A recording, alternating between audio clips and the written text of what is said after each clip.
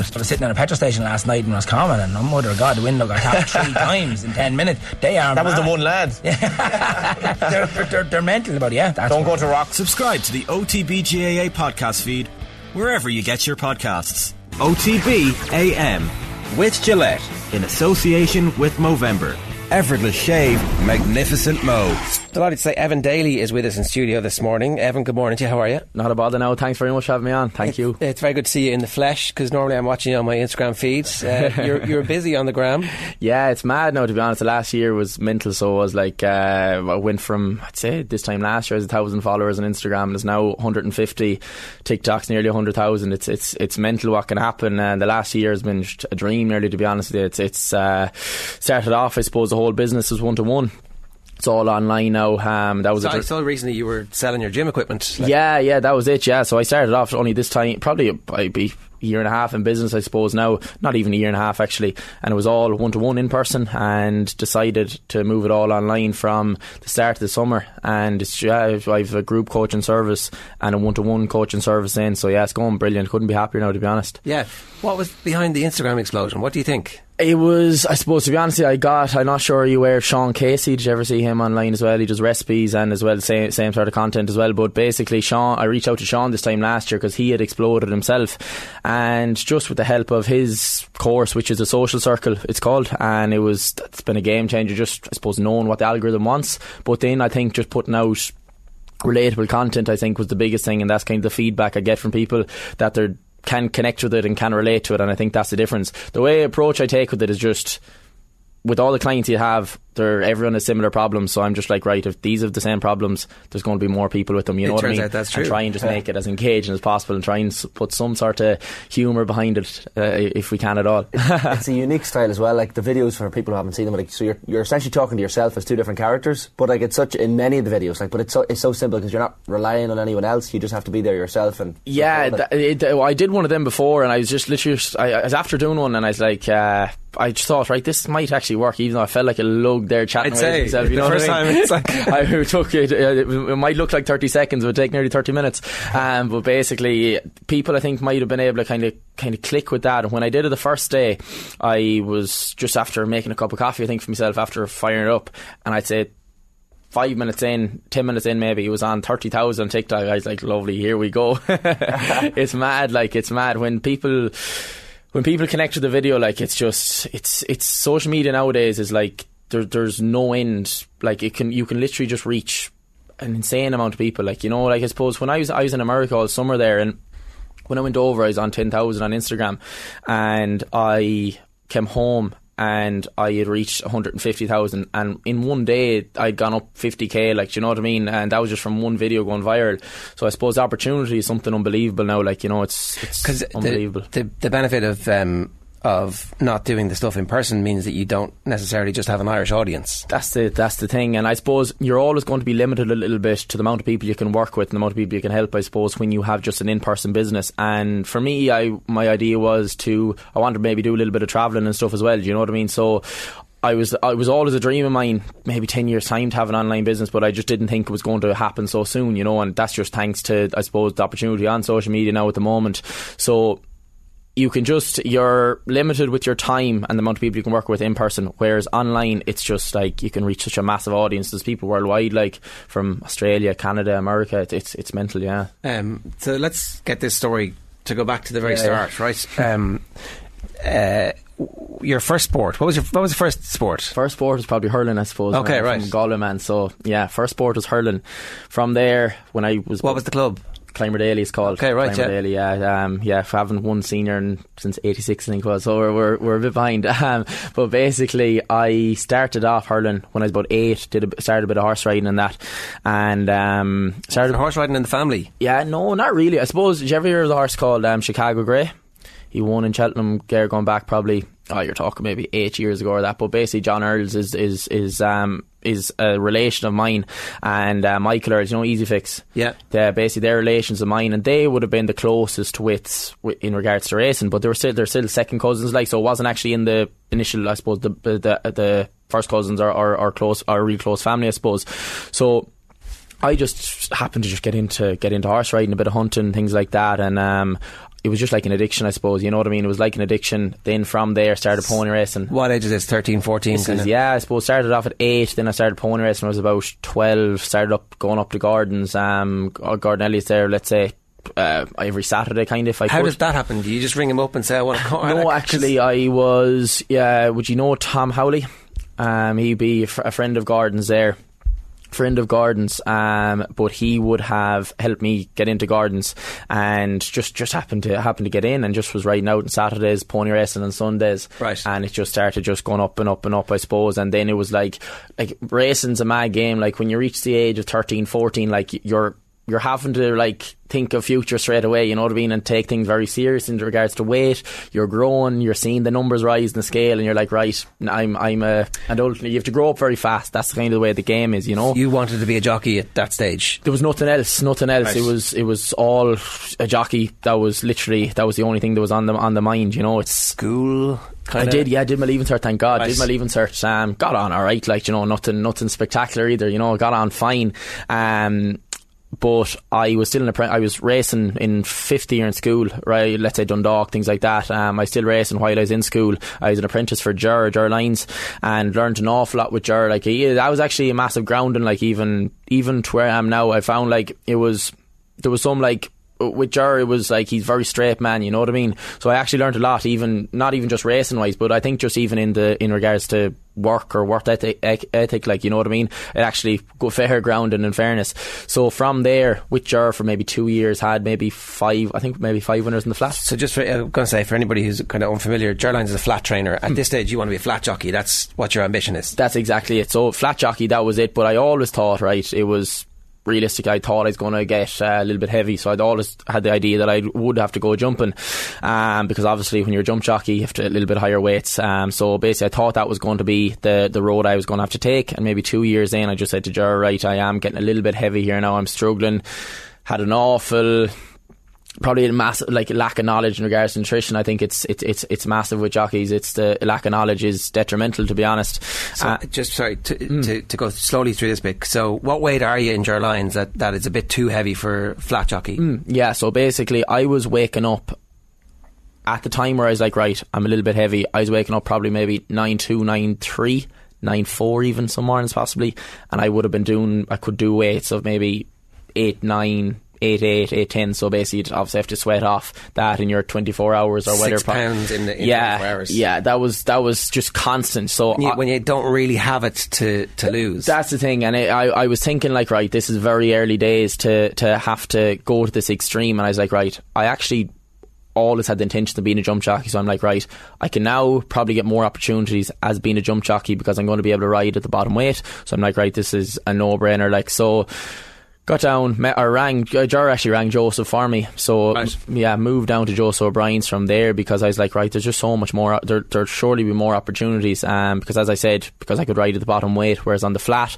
I just struggled to not even get close to the bottom weight realistically, you know what I mean? This is after school, you're about 20, 21. Yeah, I was only about, actually, I'm only 22 now, so this is right. Probably when I just turned 18 maybe, barely turned 18, not actually, into 17 actually is when I was, into 2017, I think October time. So moved down and actually loved it. I loved it. Had a few good winners. Had a winner for Mr. McManus, Gigginstown. So yeah, had actually good time, to be honest. An okay time, you know what I mean? I had a few nice winners. Was tipping away, nothing drastic either, but there was more opportunities starting to arise in that, you know. But at the same time, again, I was still struggling a little bit with weight. My weight was constantly creeping up and up and up a little bit. Not a very tall fella, but I was just doing things like completely arseways, genuinely completely backwards. But that was just down to a lack of education, you know. And you hadn't gone to race or anything like that. You hadn't come through that system. No, nothing like that. Nothing like that. I just came straight from school, basically. Right. To be honest, straight from school. I getting help off dietitians and stuff, but it wasn't. I don't think things were really. It didn't land with you, obviously. Yeah, I don't think things were explained very well. Looking back with the knowledge I have now of it, I'm like, right, I actually possibly think I maybe would have been still in the game if I had maybe a better knowledge of nutrition and that, and wasn't doing things so backwards, you know, because that and injuries were a thing that was probably a massive factor of finishing racing, to be honest. And I'm actually kind of adamant of that, you know. So yeah, that was from there, I suppose. Where are we now? Yeah, so I suppose from the 2019, got a fall in Clonmel, did my vertebrae as my back, came back 8-9 weeks later, broke my collarbone, and came back again. I was just like, right, I came to the stage where I was like, right, I'm not even really wanting a ride as such, you know what I mean? I was back down in Joe's, and I was like, usually before I'd be like constantly refreshing, talking to the agent, and do you know what I mean, really wanting rides. But I got to a point where I wasn't really wanting them. I was like, right, this must be it, even though it was an issue there. Yeah, massive issue. So that was a very, very hard decision, like, you know, when you're growing up and everything is racing, you know. You're very matter of fact, did the vertebrae, like, that means you broke those. Yeah. So this is the thing I always find with the jockeys, like, like, just slow that bit down, because like if everybody has a little bit of a pain in their back, and in the real world they're like, oh, my back, I can't move. Whereas you guys break a vertebrae and it's like, yeah, I was back in 8 weeks. You know, it's mad. It is mad. It's when you step outside of the bubble, you're like, it's totally mad. I'm telling you now, me looking back in, I'm like, them men and women, are like made of iron, like, you know what I mean, they're made of iron, and I obviously probably hadn't that same iron inside me, you know what I mean, because them falls got to me nearly, like, you know, I was like, right, this is no life, like, I'm literally hitting the deck here at 40 mile an hour, getting hammered to the ground. When I'm looking back, it's the craziest sport, but like, no one outside that sport realise what them people are made of. Like, they are made of iron. And as I said, it's not even just getting falls, it's constant weight management, constant weight cutting. Like, some of the lads, they're like, some of the flat jockeys, like, they're struggling on a daily basis, like, constantly cutting weight, like 6 pounds is a normal weight cut, like, you know. That's getting in the way of your everyday life as well, and the injuries, you're like, Jesus, this is another 8 weeks, 12 weeks of this. That's the thing, and that was the biggest thing I found. So when I kind of had the time off. This is another thing, actually, like, right, when you're a jump jockey, I'm not sure has it changed now, but I don't think it has. Maybe they might have got an extra week, but like, you actually only have 2 weeks off. 10 days it was when I was racing.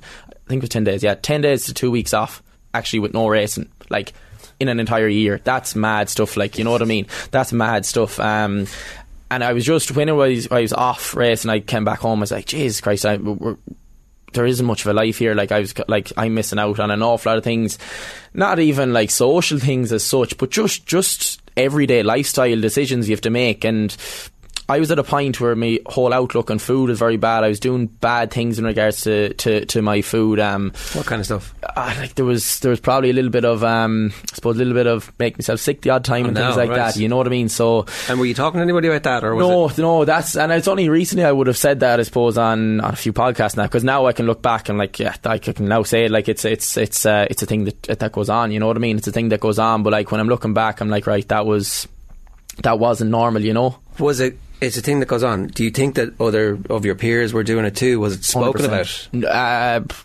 Not probably out loud, but yeah, you'd know it happens. Like, yeah, 100%. That's pretty grim, isn't it? Yeah, it is grim.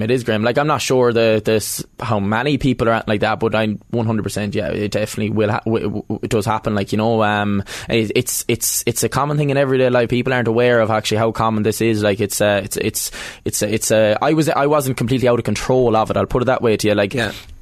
I used to just go through phase of like, I'd be just. It was, I suppose, to an extent, binge eating because of severe restriction and then a severe binge, and then obviously you would make yourself sick and you'd feel better and get it up, whatever, you know. It doesn't sound great, like, but it was just the reality of the situation, you know. And again, it was down to the lack of understanding of the whole thing, you know. It's funny, that comes across in your constant videos, is like, don't kill yourself. Yeah. Don't binge, because the binge is bad. But then when you do binge, don't worry about it. That's not the end of your life. Exactly. You have to forgive yourself first. Yeah, that's massive. Like, every day, it's only when you work with more and more people you're seeing the exact same things, right? Nutrition, in my opinion, is probably one of the most overcomplicated things that there is, to be honest. It's the most overcomplicated thing. People think we need to go to drastic things, making extremely overcomplicated meals, making not allowing to have this food, not allowing yourself to have this food, where we need to just kind of strip it back and be like, right, what are the principles of weight loss is the thing that Ireland is really struggling with at the moment. Like, obesity is a massive problem in Ireland at the moment, and it is on the rise. I think it's second in the charts to Malta, which is a fairly it's not a brilliant statistic, you know what I mean? So we're obviously doing something wrong, and I personally think that it's a massive amount of misinformation out there now through different, I suppose, weight loss programs demonising certain food groups instead of looking at the real issue. that is literally overall energy balance is absolute fundamental of your weight loss and of weight gain, and that's a fact of the matter. It's not your one specific food group. But people are trying to think it's bread, think that it's bread, think that it's chocolate, think it's their alcohol. They think it's like one thing. So they take out probably one thing that they completely enjoy, might stick to it for maybe a couple of weeks, maybe lose a bit of weight, they can't last with that, and they end up putting all the weight back on again. Like, you know what I mean? It's pleasure denial. Like, and literally, it doesn't work in the long term. It absolutely doesn't, and it absolutely doesn't, and it's a fact. You know what I mean? Like, whenever you tell yourself, if you tell yourself, right, if I told you don't think of the wall behind you, you're going to start thinking of the wall behind you. It's the same thing as with like food. If you tell yourself you can't have something, you're just going to want it so much more, and people will be just testing the willpower, nearly pulling, the analogy I'd use, like you're restraining yourself constantly till you can't do it anymore. You know what I mean? Whereas people need to question their beliefs around nutrition. And let's say a person who has maybe put on weight over the years and struggling with weight loss over the years, they need to like strip it back and be like, right, question, why have I got from here to here? You know what I mean? Like, nutrition's very simplistic, but at the same time there's a lot of factors that influence a person to the amount that we eat. Stress, sleep, relationships, work, you know what I mean? Like, stress eating is a massive thing, you know what I mean? And comfort eating is massive, you know? But again, at the same time, it's a lot to do with a person's overall relationship with food, and that's something I try and just drive home to people, try and work on that massively, because it affected me massively as well. Well, I was going to say, it's like there's a real credibility about your stuff and the videos you make, because you're actually, and you don't talk about the fact that when I was a jockey I did this thing, but it kind of, the architecture on which the videos are built is actually something meaningful and real. Definitely. It definitely is based on something that I probably struggle with as well. Like, you can't just solely base it on what you struggle with, but at the same time, I noticed there's a lot of people will relate to things an awful lot, because like, I went through phases where I tried shake diets, I tried cutting out carbs, I tried cutting out bread, I tried cutting out everything I tried to cut out, whereas people just forget, right, how can we add things in maybe that we're not absolutely wall falling with the hunger come 8 o'clock at night, and we end up going to the biscuit tin and having 25 biscuits, you know what I mean? Yeah. Like, it's, people will try and restrict, but then binge and overeat, you know? So apart from making yourself sick, what other bad habits had you got into when you were trying to make weight, and what was the fundamental issue that you had? Now, if you could tap yourself on the shoulder and go, just fix this, what would you do? I would, number one, I suppose, like, when you're in that desperate situation to lose weight, I suppose it probably like you try and think of, right, it's more overcomplicated. It's more overcomplicated than just simply calories in versus calories out, but the fundamental, it actually isn't, right? But I wasn't fully aware of that, right? So I always thought that it would have to be more complicated, that it had to be one food or whatever. So I would actually strip myself down and be like, right, we need to have more balanced meals throughout the entire day, and not just like picking at small little bits here and there, which in turn, over the course of the day, I'd probably have more calories than I was if I sat down and had 3 solid satisfying actual meals, right, a nice hit of protein, and you know what I mean, actually have balanced meals instead of trying to just pick and end up probably in way more calories in total, you know. So it was actually, what I probably would do in very simple terms, actually try and satisfy myself more and just have more quality satisfying meals, as I said, instead of just going for the small little bits. I used to think, this is the mindset I was in, I used to think, right, nearly the bigger the food, I was like, right, this is going to show on the scale, because like, it's a day-to-day scale weight that a jockey kind of has to nearly make to an extent. So I used to think, this is nearly lighter, you know what I mean, this is lighter than this, you know, that sort of way. It was a mad thought process I was in, it's mad, but that was just such confusion and such, because there's so many messages coming from a million different places. Yeah, you see, Pete, it's a very, I suppose, it's a money making industry, fitness, like, and that's literally, people make money off people's insecurities, and in regards to, people are so disgenuine, like, you know what I mean, like, people will try and say nutrition, it doesn't sound, I suppose, nice to the ear when you're like, right, it is about energy balance, it is about having a bit more protein, a bit more fruit and veg, like, they are actually the things that you need to do, but that doesn't sound nice enough to the person's ear. Surely it's more complicated than that, so people will take advantage of that and try to sell a person this magical supplement, this magical drink, this magical shake, you know what I mean, when they're literally just making millions upon millions of people's lack of knowledge, I suppose, you know, which is very unfair. There's an obsession with scale as well, like, and the scales and people looking at the number on that and becoming completely obsessed with it. I'm sure you've seen a lot of that. This is massive, and do you know what it is, right? It's not actually the actual. This again comes from certain weight loss things. Certain weight loss things where the only metric of success is scale weight, right? And that's not the case, right? There's so many different things that you need to look at, like how you're feeling your clothes, measurements, strength in the gym, performance, etc., right?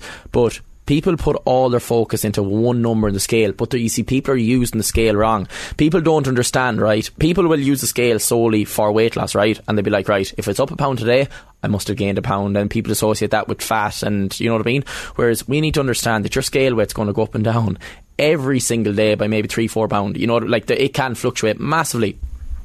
You might have had extra carbohydrates, mean you're going to retain more water weight, which isn't a bad thing. It sorts itself out. You might have more salt, retain more water weight. You might be more stressed, retain more water weight. You might have ate late the night before, the food's still in your system. So the approach that I take with a lot of people is actually educate them on the scale and actually understand how to use the scale correctly. Actually hopping on the scale more than one day a week, because if you're just hopping the scale one day a week, this is if you're tracking your fat loss progress. If you're only hopping the scale one day a week, it's completely inaccurate. Like, there's 101 different factors. Whereas if we can get a moving average, remove the emotional attachment to that scale, we're in a far, far better position to actually have a better relationship with the scale, have a better understanding with the scale, and actually see what true progress means. Because I notice on a daily basis now, people will freak out. Usually week one, person goes into a deficit, they start dropping body fat, they'll see a massive reduction, maybe, right? Maybe 2, 3, 4, 5 pound, maybe, right? Because they'll lose a bit of water weight at the start. Then it'll start slowing down, maybe week 2, 3, 4. People think they hit a plateau because they maybe might just stood on the scale of a Monday, and they might have had maybe a takeaway the weekend, which isn't a bad thing. It just means the scale weight will be up slightly, which cuts a bit of water retention, food volume and stuff, you know. So people think they've lost all their progress, everything's done wrong, they end up giving up, move on to the next diet and try that for another few weeks, you know. And people have unrealistic expectations when it comes to scale weight. They expect to lose 4 or 5 pound every single week, whereas people can't just accept that in order to enjoy your life, have actually a bit of flexibility. Pound a week, just slowly going down, and not expect it to actually go down on a weekly basis, because it doesn't. I'm an advocate for actually teaching people how to use a scale correctly, instead of just being like, no, don't worry about the scale, because I don't think that resolves anything deep down. It's about having different metrics, using a combination of metrics, and actually educating the person correctly, in my opinion, you know. It's a single data point as opposed to the exactly. Whereas if you remove that attachment, you know, and use different ones, it's far better. Take us back to the decision to give up being a jockey. Was it at the end, was it obvious to yourself, and how long did it take for the obviousness of the decision to hit? Because you said it was a hard decision, but at the same time, when you're like, don't really want the phone to ring because I'm not really that keen, part of you knows that this is over. Yeah, telling yourself that is obviously difficult. When I go back and think about it, right, I'd say it was even after, I think just as I came back into my second, just after, when I did my collarbone, I was like, geez, I'm not sure about this, like, you know what I mean. I when I did it and I was like a few weeks off again, I was like, this is life, like this is life going forward, you know what I mean. The next 20 years, yeah, if you're successful. There's a massive, obviously the Injured Jockeys Fund is absolutely brilliant, like, but you have to be making up to a nice amount of money as well to be able to get a nice fund off them for when you're injured. Whereas I was literally making 300 a week, you know what I mean. Like, it wasn't doing me any good. It wasn't doing me any good at the time. If a person is like wanting to save for a mortgage down the line, you have to think of them things even when you're younger, and that's a fact. Just you have to. I always say to myself, right, do think long term when you're making a decision in regards to your career, you know what I mean. So I was of the decision, even when I did my collarbone, throughout that kind of 6 weeks, I was off 6-8 weeks, I was like, kind of question myself, but I was like, I'm not saying it to a sinner, you know what I mean. Because I was going to ask, are you asking anybody for it? No, but if you say it to a sinner, right, that's the way I looked at it, right. If I was saying it to anyone, but then I changed my mind, I'd always know that one person is thinking I'm doubting things, you know what I mean. And as well, another thing with racing, like, I've no issue saying this, like, because I'm finished now, it makes no odds, but like, if you say you want to finish and you're after maybe breaking a bone, straight away people be like, he lost his bottle, he's a coward or whatever, which maybe a little bit of your bottle does go, like, I don't give a shit, sorry, I don't care saying that now, you know what I mean. But is it not normal to have, like, Jockeys always insist that bottle is either broken and it's always full or it's empty.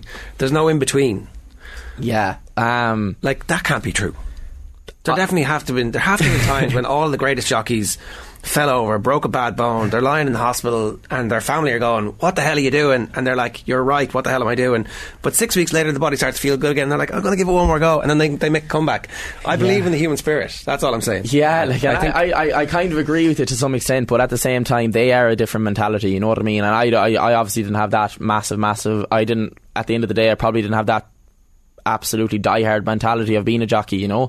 And I wouldn't say that it was just because my bottle went by any means at all. There was a lot of multiple factors, and to be honest, I've only saying that now because just things even come to my head. But like, the main reason for it was the lack of opportunities, the lack of I suppose the unknown, I suppose is the way I'll put it to you. The lack of a life.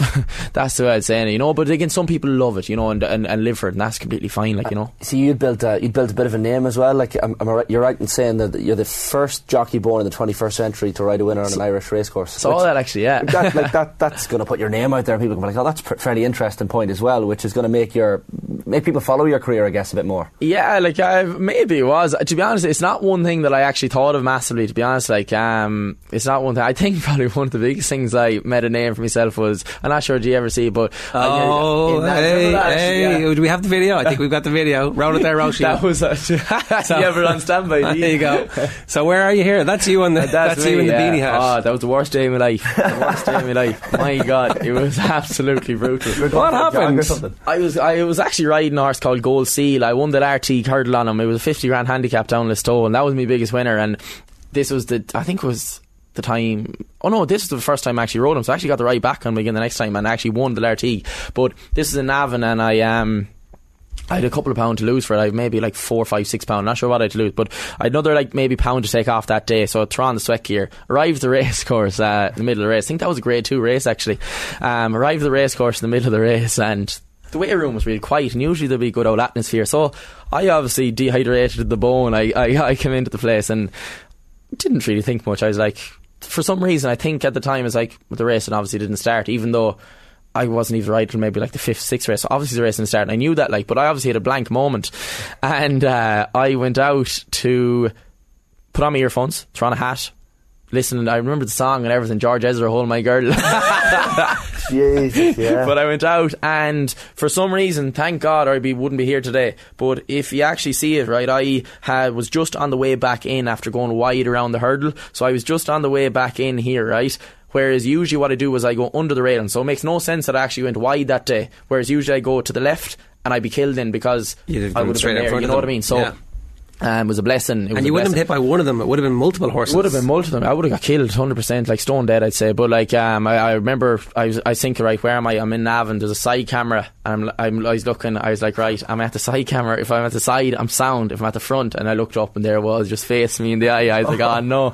Came by, took off my hat, going by the stand, because obviously it was a lump in his hat. Like, going by the stand, and all the boys, obviously whoever they were, obviously drunk up in the stand. They're all, so no, it was brutal. It was. Did you get in trouble for it? The stewards were waiting for me, right? They were waiting for me, but they were. I just basically said, "Look, lads, I can't. I don't know what happened. Like, it was a blank moment. Whatever punishment there is. But it was like, I think it was Ruby, Davy Russell, Robbie Power, Jack Indy, Mark Walsh, and they were.